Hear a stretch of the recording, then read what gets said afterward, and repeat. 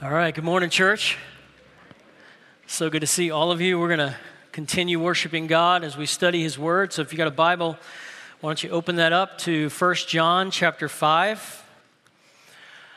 All right, we're going to read our text if you'd follow along. 1 John chapter 5, beginning in verse 14. This is the confidence we have before Him. If we ask anything according to His will, He hears us. And if we know that He hears whatever we ask, we know that we have what we have asked of Him. If anyone sees a believer committing a sin that doesn't lead to death, that is, to final death, to final judgment. So if you see someone committing a sin that doesn't lead to that death, he should ask, and God will give life to him, to those who commit sin that doesn't lead to death. There is sin that leads to death. That is to final judgment. I'm not saying he should pray about that.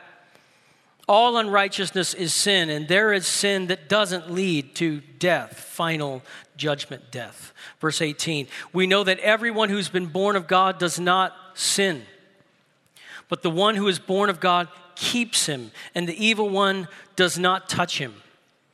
We know that we are of God, and the whole world is under the sway of the evil one. And we know that the Son of God has come and has given us understanding so that we may know the true one. We are in the true one, that is in His Son, Jesus Christ. He is the true God and eternal life. Little children, guard yourselves from idols.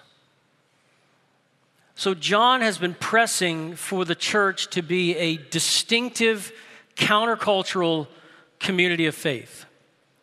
And we've seen that when he talks about the signs of life. He wants these to be evident in the body of Christ, the truth test, the love test, the obedience test, of people who love and hold on to sound doctrine that centers on Jesus Christ, His person and work, of people who obey what Jesus commands and what He gives us in His all-sufficient word, and of people who love one another with world-arresting exuberance, right? So he's gunning for that. He's aiming to this distinctive community of faith. My closest friends in high school were pretty much all Chinese. There was one Hispanic friend, and it was kind of like if you saw this group of people, mostly Chinese people, Hispanic, and me, that was my squad, my closest friends in high school. And one of my friends, good friends, David Chin, he lived 3 streets down.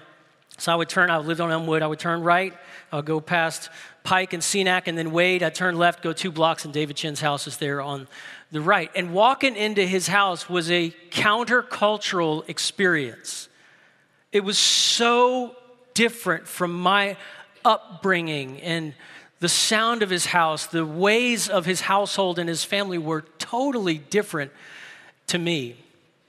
I came across an article some years back in the Wall Street Journal, and the title was Why Chinese Mothers Are Superior by Amy Chua. And she goes on to add the qualifier that this isn't really about Chinese families per se, but that she's kind of arguing that there's a philosophy, generally speaking, of parenting in the East and a philosophy of parenting in the West, and she's making the argument that her philosophy is better. So here's what she says. I found this interesting. A lot of people wonder how Chinese parents raise such stereotypically successful kids. They wonder what these parents do to produce so many math whizzes and music prodigies, what it's like inside the family, and whether they could do it too. Well, I can tell them because I've done it. Here are some things my daughters, Sophia and Louisa, were never allowed to do. Attend a sleepover, have a play date, be in a school play, complain about not being in a school play, watch TV or play computer games, choose their own extracurricular activities, get any grade less than an A, not be the number 1 student in every subject except gym and drama. Some of you are like, that's the only subjects I was good at, gym and drama. Play an instrument other than the piano or violin, not play the piano or violin. And when I read that, I thought, David Chin, that is exactly what his parents, it was like it was a playbook, and they followed that word for word down to the letter. Some of you, when I read that, you're realizing my parents were Chinese. Like, I didn't even know that, but apparently my parents are Chinese.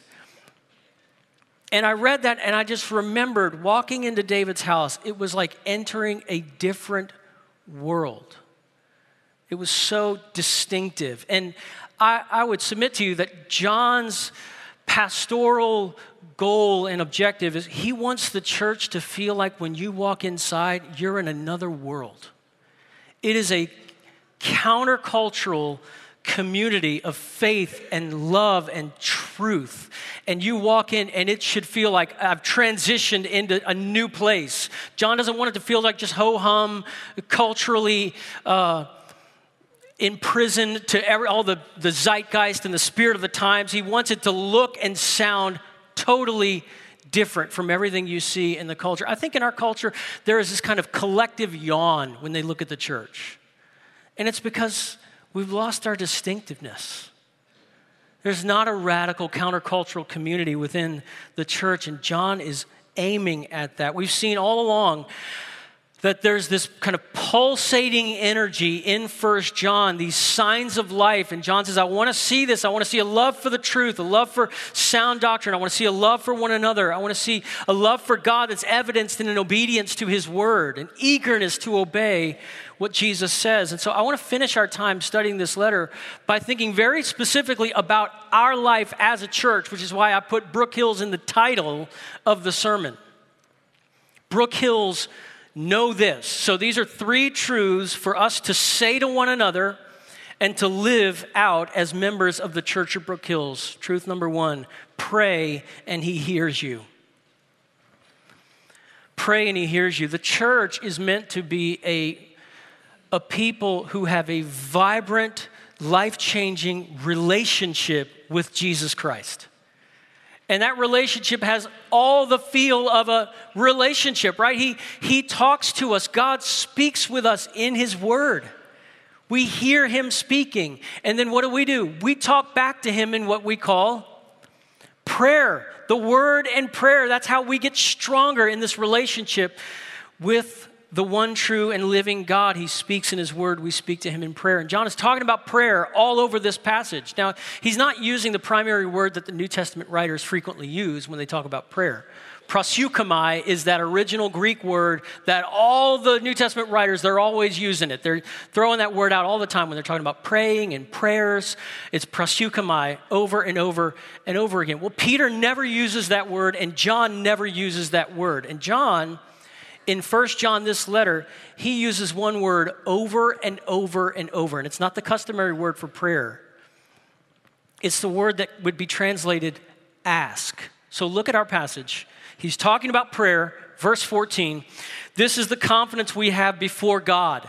If we ask, he's talking about prayer. You can see that. If we ask anything according to his will, he hears us. And if we know that he hears whatever there's that word again, ask, we know that we have what we have asked of him. He loves that word. Verse 16, if anyone sees a fellow believer committing a sin that doesn't lead to death, he should ask. We're still talking about prayer. He should pray for that person. And God will give life to that person, to those who commit sin that doesn't lead to death. There is a sin that leads to death. I'm not saying he should pray. That's actually another word that means ask. It should just be ask. I'm not saying he should ask about that. So what's the point? When you look at those words from John, what's one thing that you take away from that? And it's this. It's good for your times of prayer to be filled with asking. That's not unspiritual.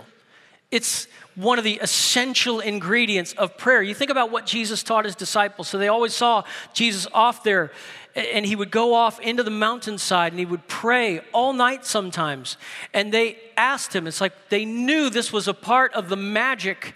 There was a secret sauce in this thing that he does, this communion he has with the Father. And so they pull up close and they have this opportunity and they say, teach us. What are you doing?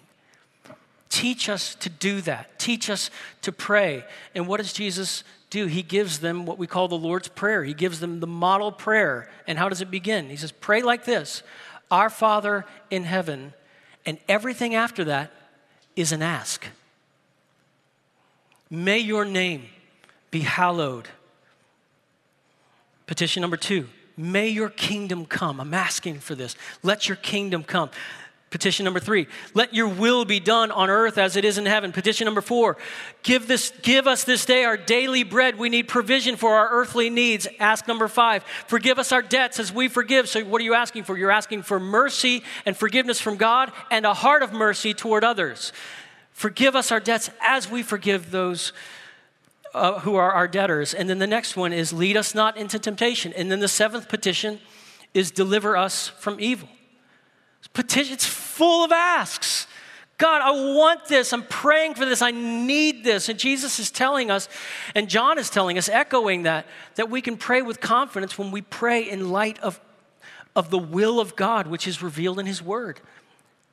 That's the language that John uses here. This is the confidence we have before him. If we ask anything according to his will, he hears us. Those 7 petitions in the Lord's Prayer express the will of God for your life. The Puritans and the Protestant Reformers took this so seriously that they said, you could look at any prayer in the entire Bible, pull out the Psalms and read through every single request in the book of Psalms, and you could lay the Lord's Prayer over it, and every request ever made in the Bible fits into one of these 7 petitions. That is to say, Jesus gave us the whole paradigm. You can ask for all of this. This is all what God wills for the world, what God wills for your life. So you can pray all of this in confidence. That's not just you making up your own priorities. God wants to do this. That's what John is talking about. He wants the believers praying not out of their own resource of priority system that they've laid out on their own, but based on the will of God revealed in his word. So how do we pray with confidence? Point number 1, we pray scripture. The better we know the word, the more confident we are in prayer. Again, he uses that word. This is the confidence we have. If we ask anything according to his will, he hears us. And if we know he hears whatever we ask, we know that we have what we have asked of him. I would encourage you, if you haven't before, learn how to pray God's word back to him. We've talked about this as a church. We practice this as a church when we have our special faith family gatherings where we say, hey, if it's possible for you to fast all day and then meet us here tonight and we'll spend some time praying. And what do? We put up on the screen passages of scripture. And then we put some topics and some things that we want to ask God for that are informed by those texts of scripture. And then we say, go to work. And the idea is that in all these small groups all around the room, we're praying in accordance with his will. So we know when we leave, he heard us. Because we weren't making it up on our own. We were praying his will right back to him from his book, from his self-revealing word. If that's new to you, if that concept is new to you, let me recommend a book for you to check out. Donald Whitney wrote a little book, very short little book called Praying the Bible. That book revolutionized my personal prayer life. And it injected, I trust that you walk through this book and you maybe study through it with your small group. Maybe make that an approach to something that you might do in 2020. And it will bring, I trust, greater freshness, greater biblical variety to the kinds of things that you're praying about, and ultimately increased confidence that you're not talking to the walls about your own feelings and opinions. You're talking to God about what he wants to do in your life, in your family, in the world. You're praying his will, and something powerful happens when we're praying in accordance with his will because he hears us. So we pray scripture. Number 2, we pray together. We pray together. It should be commonplace for believers to be stopping and praying for each other. Not only in private, but with each other right here. I just heard that need. Can we just stop and pray right now? I was at a conference a few years back. Was a part of the conference, and I was backstage with the person who leads the conference, the late David Powlison, the former executive director of the Christian Counseling and Educational Foundation. And he was going to be the main session speaker for the first main session. And we're talking backstage. And I had various short conversations over the years with Dr. Powlison, and I love and esteem him highly in the Lord. He loves Jesus. He's a very humble soul, but he's an extremely gifted individual. He went to Harvard. He was converted atheist while he was at Harvard, a brilliant author and thinker and scholar. But he's incredibly gracious in conversation, and he insists that the conversation be about you rather than him. And so he just wants to find out everything about your world and your life and what's going on. And the main session was just about to begin, so we were parting. It was our longest and best conversation we'd ever had before, but now we're parting ways. And he said, before we go into the main session, he said, would you pray for me? And I thought, okay, I must have looked at him like he had two heads, because he broke all the rules. In ministry, sadly, there is very much a kind of caste system. And it goes like this: it's an unwritten code that the lesser never pours into the greater. The greater pours into the lesser, and we keep it that way, and everybody stays in their echelons of where we are in ministry and platform and worldwide recognition and so forth. And here's a guy with worldwide recognition, and he's asking the lesser to pray, and he shares some things that were burdening him. And I got a lot out of the conference. I listened to all the sessions and so forth. But my main takeaway from the conference was, why don't I ask people to pray for me more? Like, why don't I just say right here, right now, would you pray? Here's what's going on this weekend, or here's a heavyweight, or here's something I've got misgivings or apprehensions about. Would you just pray for me right now? Let me ask you the question. When's the last time you asked somebody to pray for you? Right here on the spot, I need you to pray for me. Families, parents, when's the last time you asked your kids to pray for you? I realized what a statement of self-reliance it is that I don't regularly ask people to pray for me. Because the Apostle Paul asks believers in the churches, he's, pray for me, pray for us that we might be bold. It's like, don't you know how to be bold? You got stripes all along your back. You know how to be bold better than we know how to be bold. He's like, pray that we would be bold. I need your prayers. It's the church. Years ago, my older brother Paul served in a local church where one of the ministers got on stage, and this minister had been asked and tasked to lead in prayer, and it was in an area that he had a great burden about, a great passion for. And so when he began to set up that time of prayer and to lead in prayer, he was emotionally overwhelmed and kind of lost it a little bit. He was stumbling emotionally and holding himself together. And my brother said between the services, this is a very large church, and between the services, the senior pastor called him back into the green room and rebuked him. And he said, you looked weak, and our people need strong leaders. So pull yourself together and get back out there in the next service and pray like a leader prays. Where? Where do we see anything like that in Scripture? Here's the thing. Strong people don't pray. The only people who really pray are weak people. That's what motivates, that's what creates a spirit of prayer. So we're not just moving our lips trying to impress people, but a spirit of genuine prayer arises from a sense of poverty of soul, poverty of spirit, weakness before an almighty God. That's the only thing that generates prayer. It's only weak people who pray. Strong people don't want to pray, they just want to do it, right? Just get her done. Strong people don't need a savior. They're doing the saving. That's their job, to do the stuff, right? You see Jesus, and he walks up and he sees this scene, and he's going to interpret it for his disciples. He says, here's a guy over here, a PhD in theology, Pharisee, recognized by everybody here in town. He's praying, and it's stringing together this incredibly profound, eloquent work of art. And he's praying this over here.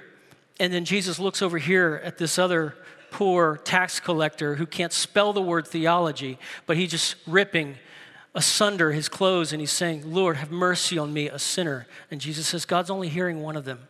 He hears this guy right here because he's praying out of need and humility. As we come into the month of December, are you asking God for things? The year's not over.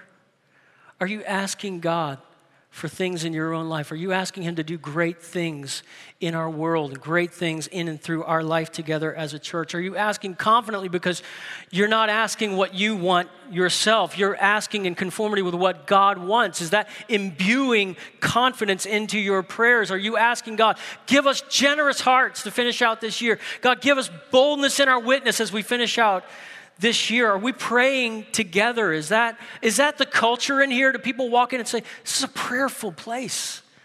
Our small group is a prayerful place. Can I ask you to refresh your commitment to make those special times of prayer in 2020, to carve out that as a holy moment, as a kind of sacred convocation of God's people, so that our fasting and our prayer, in effect, what I hope is stated in each one of those times is that we as a church are holding up a sign that says, we're weak and you're able. We can't do this on our own. It's not by might. It's not by power. That's why we're here, and that's why we're praying. This truth shapes the culture of our church. Pray and he hears you. Second, fall and we'll catch you. Fall and we'll catch you. I think that's the main drift of verses 16 and 17 is fall and we'll catch you. It's a restorative thing that's going on there. But there are, admittedly, some challenging words here as well. So I'm going to read them again and try to comment on those challenging words briefly. Verse 16, if anyone sees a fellow believer committing a sin that doesn't lead to death, final judgment, he should ask, he should pray, and God will give life to that person, to those who commit sin that doesn't lead to death. There is sin that leads to death. That is final judgment. I'm not saying he should pray about that.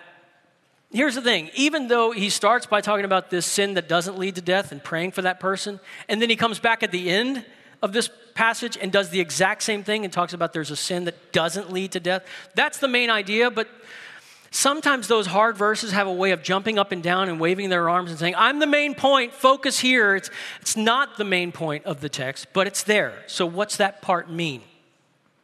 This sin that leads to death, and I'm not saying he should pray about that. So there are passages in Scripture that suggest that there is a point of no return. In our stubborn refusal to repent and our tenacious pursuit of sin, there's a point of no return. Once, Hebrews lays it out this way, that once someone has seen what Jesus has done on the cross for our salvation, has tasted of the powers of the age to come, and then turns away, wide-eyed, turns away from that gospel and pursues and endures in a condition of sin and rebellion, there is, Scripture says, a searing of the conscience as with a hot iron. It's a kind of training toward apostasy, internal apostasy training program that's going on where you're actively suppressing the truth in unrighteousness. And there comes a point, Scripture suggests, that your repenter is broken. Not that you can't repent, but your repenter is broken such that you don't want to anymore. You're never going to want to again. That's the scariest thing in the Bible, by the way. The scariest thing in the Bible is not that when I rebel against God, he'll snatch me up and grab me with both hands. The scariest thing in the Bible is that when I sin unrepentantly, tenaciously, despite his pleadings to the contrary, and I'm going after it, the scariest thing is when he takes his hands off. Romans chapter 1, this repeated refrain, and God gave them over to a debased mind. You want this so bad. I'm telling you, it's destroying you, but you keep wanting it. And there comes a point where God in his judgment takes his hands off. What's the upshot? What's the point for us? It's here in our notes. Run to the light and don't play with false teaching. Run to the light. Good things happen out there in the light when we're confessing our sin and our brokenness. Run to the light and don't play with false teaching. Maybe you're wrestling here this morning and you think, I have done it. I have committed the unpardonable sin. I think I'm the one who has sinned the sin that leads to death. And I would say to you this morning, do not turn in. Do not give up. Don't isolate yourself. Don't separate yourself from the church. Don't disappear from fellowship. Stay out here in the light with the rest of the mess of who we are, with all of the rest of us, confessing the worst of it. Stay out here in the light because there is no sin. John teaches this so clearly. There is no sin that we will humbly confess that God will not graciously forgive. 1 John 1:9. If we confess our sins, he is faithful and just to forgive us our sins and cleanse us of all unrighteousness. If you're wondering if you're too far gone, if you're wondering and you're concerned about an area of sin that's grown in your life, I'd say to you, you're not too far gone. And the evidence is you're concerned about it. Right? The kind of final telltale sign of the unpardonable sin is the one who did it doesn't care and plans to do it again tomorrow. If you're concerned about an area of sin in your life, at least that tells me that you're trying to face homeward. There's something, an internal conflict, a Romans 7 conflict, and you're tilted, your body, your soul is oriented toward home. And I would just urge you from Scripture, come on home. You're not far gone. You're not beyond the reach of God's grace. So come to the Father, and the Father will meet you with open arms like he did the prodigal son on the road. What a picture, just tearing across that field. Friend, Christian friend, print Romans 12:2 in your mind. Make that a prayer in your life. God, don't let my mind be conformed to this world. Don't let me cave in. Don't let me give in to the fashionable ideologies of a world that's spinning toward judgment, of a culture that hates your commands. Don't let that be my story. Keep me. Keep my soul. Renew my mind. Convince me your way is right. Your way is true. Your way is good and beautiful. That my best life, if we're going to talk about that my best life is actually a life of obedience to your commands. That's the good life. That's a tree planted by streams of water, delighting in your commands, bearing fruit in every good thing. Run to the light and don't play with false teaching. And the next one is this: run to your brothers and sisters with love and humility. And there is that restorative sense of this text. If anyone sees a believer, a fellow believer, committing a sin that doesn't lead to death, he should ask, he should pray, and God will give life to that person. You see how aggressive, you see how involved, you see the church doing the work of the church, running to brothers and sisters and saying, you fall, I'm here. You fall, I'm standing right here behind you. I'm going to catch you, and I need you to catch me if I fall. In the Old Testament, Ecclesiastes 4:9-11.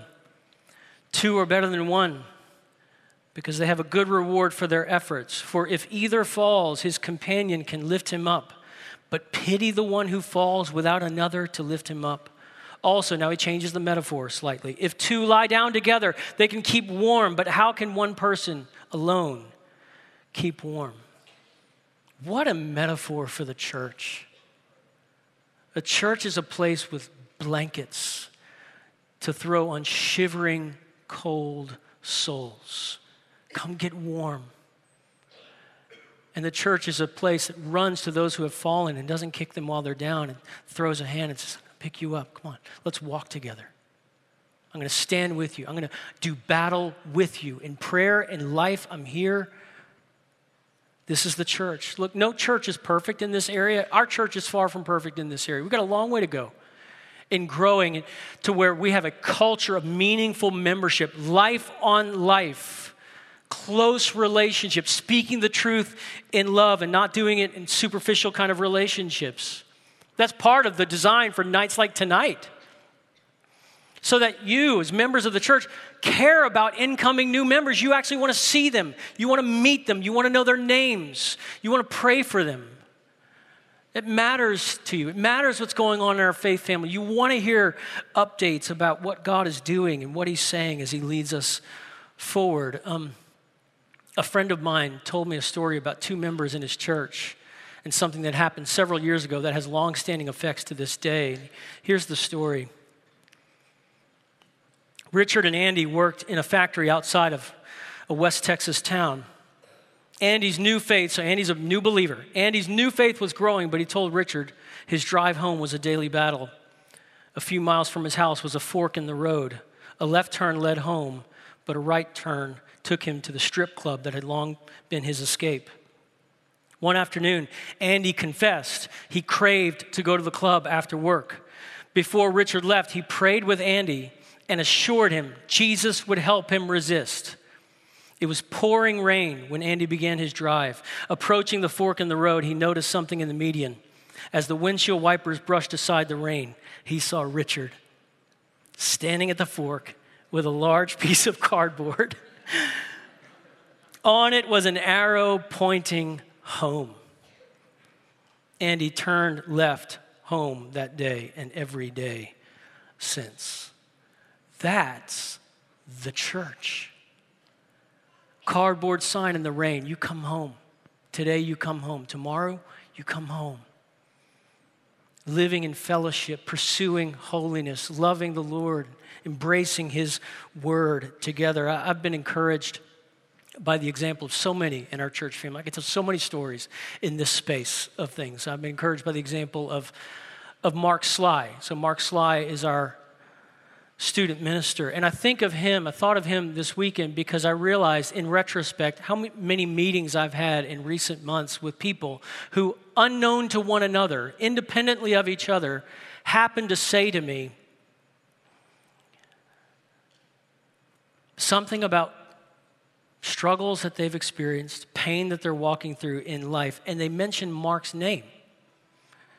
And if you back up and you look at the broader story of what was being discussed in that room, it was basically this story. I was falling, and that guy picked me up. I was falling, and that guy caught me. That Mark Sly guy caught me. That's the spirit of New Testament church life. And it's the spirit of New Testament church life because it's the spirit of the New Testament gospel. It's right there at the center of the Bible is this story of what God has done to save sinners and rebels like you and me, that we had sinned against a holy God. This is the story of the gospel. We had sinned against a holy God. He is perfect. He is holy. He doesn't tolerate evil. That's not something He needs to repent of. Righteousness is a good quality. He's not sorry for it. It's an aspect of His divine perfection, that He's righteous in all of His ways and doesn't tolerate evil. But because God is holy, made us in His image to obey and worship Him, and then we've sinned against Him and broken His law and He doesn't tolerate evil, that means I'm toast.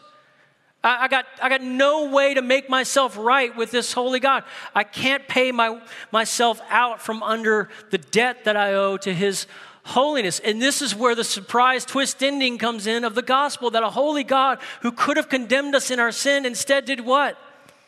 Sent His only Son into the world to bear my sin, to pay my debt to the justice of God, to go and hang on the cross in my place, to live a perfect life where I disobeyed, to offer His body as a once-for-all sacrifice for my sin, and to rise again from the dead. That's the story of the gospel. It's this. You and I, we were falling into judgment, and Jesus caught us. He stretched out His arms on the cross and caught sinners. That's the good news. Is that in the water? Is that in the culture of the Church of Brook Hills? Have you believed this? Have you believed this gospel and turned and trusted in this one and only Savior? Trust Him. Brook Hills, know this. Pray and He hears you. Fall and will catch you. And thirdly, know this. Jesus will keep us. Jesus will keep us. This letter is not an exhortation to live the passive Christian life. Again, John's word, remain, abide, 21 times over and over and over. He's saying, don't give up ground. Do not love the world or the things in the world. He's not urging us to passive, kind of lazy river float toward Jesus Christianity. It is an active faith. It is an active life of repentance and living in the light. And then he concludes the whole letter. Look at the last verse. He concludes with this kind of parting exhortation to remind them of things he said before. Little children, Guard yourselves from idols. Don't be passive. Underneath 1 John is the sound of war, the fight of faith. But then the larger emphasis of these last verses is on Jesus' decisive role in your final salvation. Look at verse 18. We know that everyone who's been born of God does not sin, but the one who is born of God keeps him. Many believe that that second one who is born of God is a reference to Jesus Christ himself, the only begotten of God, full of grace and truth, that he's the one who keeps us. This one born of God par excellence, Jesus Christ himself, God's only begotten Son, keeps us, and the evil one does not touch him. We know that we are of God, and the whole world is under the sway of the evil one, and we know the Son of God has come and has given us understanding so that we may know the true one. This is union with Christ, in the true one, that is, in his Son, Jesus Christ. And why is it important for us to close 1 John remembering Jesus' role is ultimately decisive in our salvation? One, because our text talks about that. Two, because John was there when Jesus prayed for his disciples in John 17. And what did Jesus pray? He says, Father, I have kept these safe. And he says, I'm not asking for you to take them out of the world. I'm asking that you would keep them. Protect them from the evil one, is Jesus' own words. And then in John chapter 6, 37 through 40, everyone, this is Jesus speaking, everyone the Father gives me will come to me, and the one who comes to me I will never cast out. For I have come down from heaven not to do my own will, but the will of him who sent me. This is the will of him who sent me, that I should lose how many? None of those he has given me, but should raise them up, that is all of them, on the last day. For this is the will of my Father, that everyone who sees the Son and believes in him will have eternal life, and I will, that's a sovereign will, I will raise him up on the last day. In light of John 6, 37 through 40, ask you this question in your notes. How many of his children will Jesus lose? None. None. Impacted personally by the writings of J.I. Packer. He wrote Knowing God. He's walked with Christ for many, many years. I think we even have a picture of J.I. There he is, right there. And I thought I loved J.I. Packer. I do love J.I. Packer, but there's somebody on our staff who loves J.I. Packer even more than I do because he named his dog Packer. And I think we have a picture of Packer. So there's Packer, right? They're perfect for each other. They're equally beautiful and glorious in all their different ways, right? But here's one of the things I love about J.I. Packer. To read his books is to be focused on the glory of God, the sufficiency of God, the perfect work and plan and goodness of God. And I love this quote. I thought about it this week while reading this text, and it's from J.I. Packer, and he says this: your faith will not fail while God sustains you. I love this. You are not strong enough to fall away while God is resolved to hold you. How good is that? You're not strong enough to fall away while God is resolved to hold you. Brook Hills, I pray that we would be this countercultural, stunning community of faith. The world doesn't yawn, a collective yawn when it looks, but it sees something distinctive where with full conviction, you and I say to one another, pray, and he hears you. Fall, and we'll catch you. And then with our eyes ultimately to the author and finisher of our faith, we say, Jesus will keep us.